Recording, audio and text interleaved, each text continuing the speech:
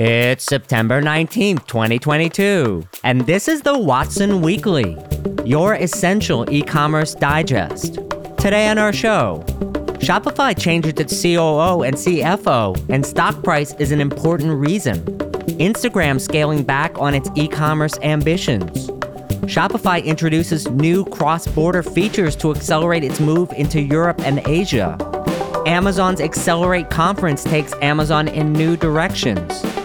And finally, the Investor Minute, which contains 5 items this week from the world of venture capital, acquisitions, and IPOs.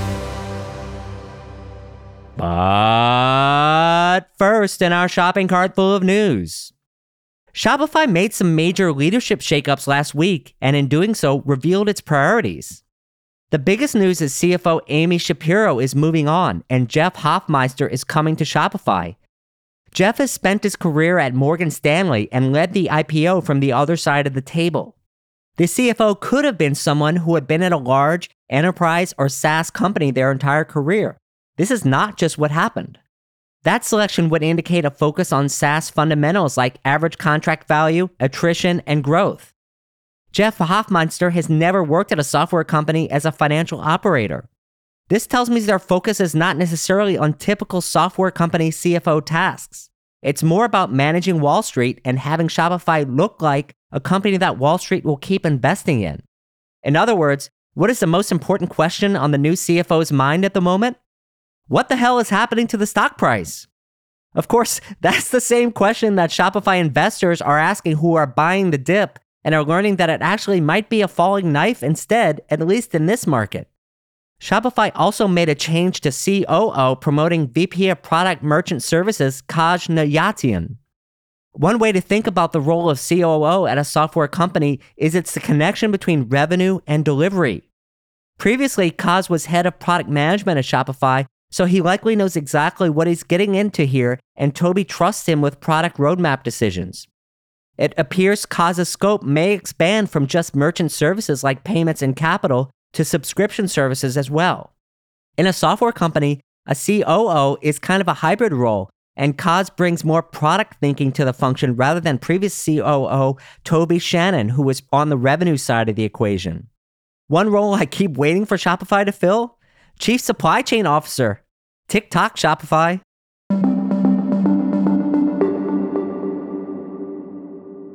Our second story. Instagram scaling back its e-commerce ambitions. In what should be a surprise to no one, there are reports from The Information that Instagram is scaling back its e-commerce ambitions. E-commerce was always kind of a long-shot proposition at Meta. Advertising companies pretty much never figure out e-commerce because e-commerce is about operations, and operations are a much lower margin business than an advertising business. But even against that backdrop, the major things that have happened since Facebook announced e-commerce as a priority here are as follows. 1, they changed their whole name to Meta in Mark Zuckerberg's quixotic quest to create a virtual fantasy world in order to escape from his current life, which is probably a virtual hell. 2, Apple beat Facebook up and took their lunch money with regards to their ability to track users. Since then, advertising's effectiveness has gone down there. Oh, did I mention that there's this company known as TikTok, which no other company on the planet seems to understand how to stop? In short, Meta seems to have much bigger fish to fry at the moment than e-commerce. This also probably should reduce everyone's focus on topics like live shopping as well. If a company with as much traffic as Meta can't figure out live shopping, then most other companies will not be able to figure it out either.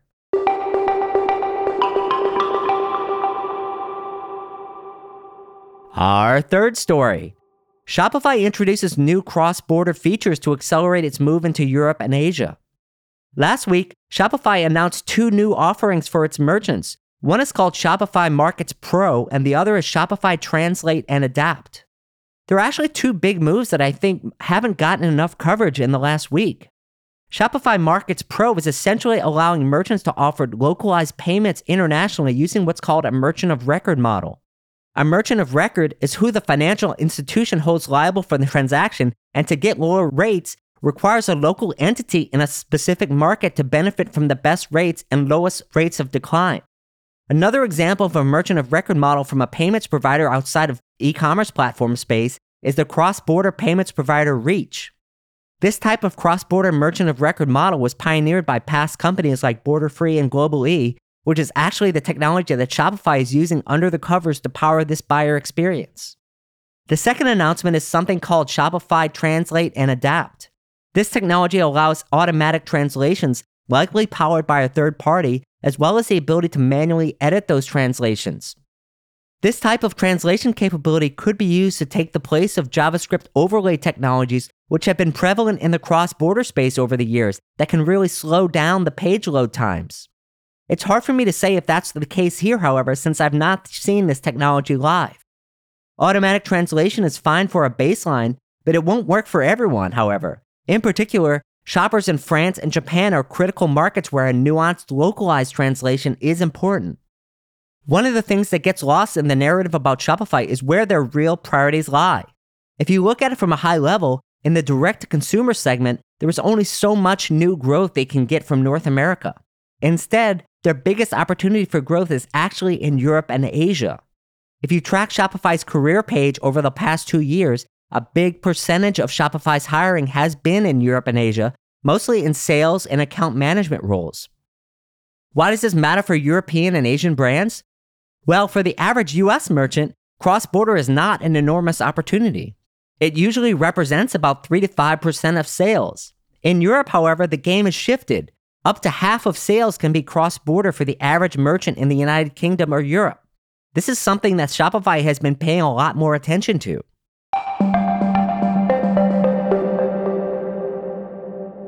And our last story. Amazon's Accelerate conference takes Amazon in new directions. Last week, I traveled from New York to Seattle to be a part of Amazon's Accelerate event. Similar to the old days of e-commerce where it was important to be at eBay Live, it felt like we're at an inflection point in Amazon's history coming out of COVID, with a new CEO, Andy Jassy, and a major initiative like Buy with Prime being announced. And, by the way, Amazon becoming a general third-party logistics company. Any one of these items on their own seems transformational, but the combination of these factors made it seem like almost essential to be here. Here are a few things I learned this week. Amazon's Buy with Prime is an invite-only mode, and this is Amazon's way to bring the Prime promise of fast and free shipping to direct-to-consumer websites like Shopify, BigCommerce, and WooCommerce. Even just letting that sink in is hard to do for most people. The core of Amazon's logic is simple.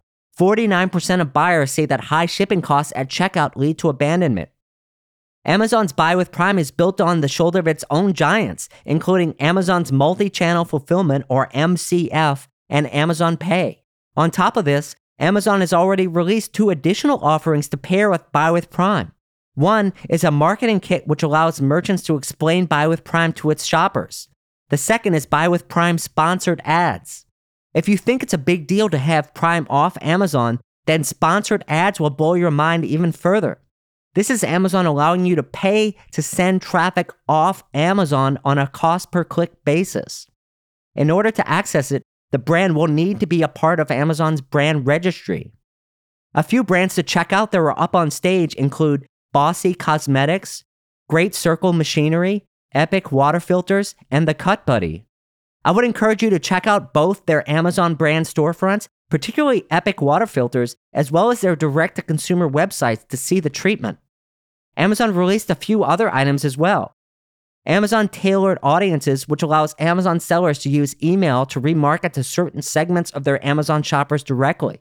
While this is all well and good, I'm not sure why Amazon is reinventing the wheel here. If they want brands to adopt this, what they really need to do is release the data and APIs for this to be integrated into existing marketing tools like Klaviyo and Salesforce. Amazon Warehousing and Distribution, or AWD, also called all-wheel drive, by the way, was also announced here, which turns Amazon into a full third-party logistics provider. Just some statistics for you. Amazon now has over 20 million square feet of warehouse space internationally, 85 aircraft, and 200,000 employees in its supply chain organization. Amazon is also going further down in the supply chain by supporting curbside and pickup in store with their local selling and today initiatives. Amazon talked again about its new seller wallet feature and introduced the idea of a marketplace product guidance, which sounded a little bit like a clone of something like Jungle Scout. To recap, This felt like a very different Amazon event than I expected. While I was sitting in the audience, if I closed my eyes and didn't pay attention to where I was, you would almost think you were at a Microsoft event, and instead of Steve Ballmer dancing and sweating on stage talking about developers, you have Amazon here talking about the importance of brand building and owning the customer relationship. Huh? What kind of bizarre world had I stumbled into? This is such a huge shift from the past, and I think you are seeing a different focus from Amazon now. The big question? Will they be able to follow through and build trust with a naturally skeptical brand community?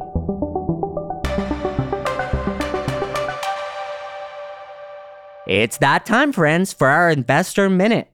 We have 5 items on the menu today.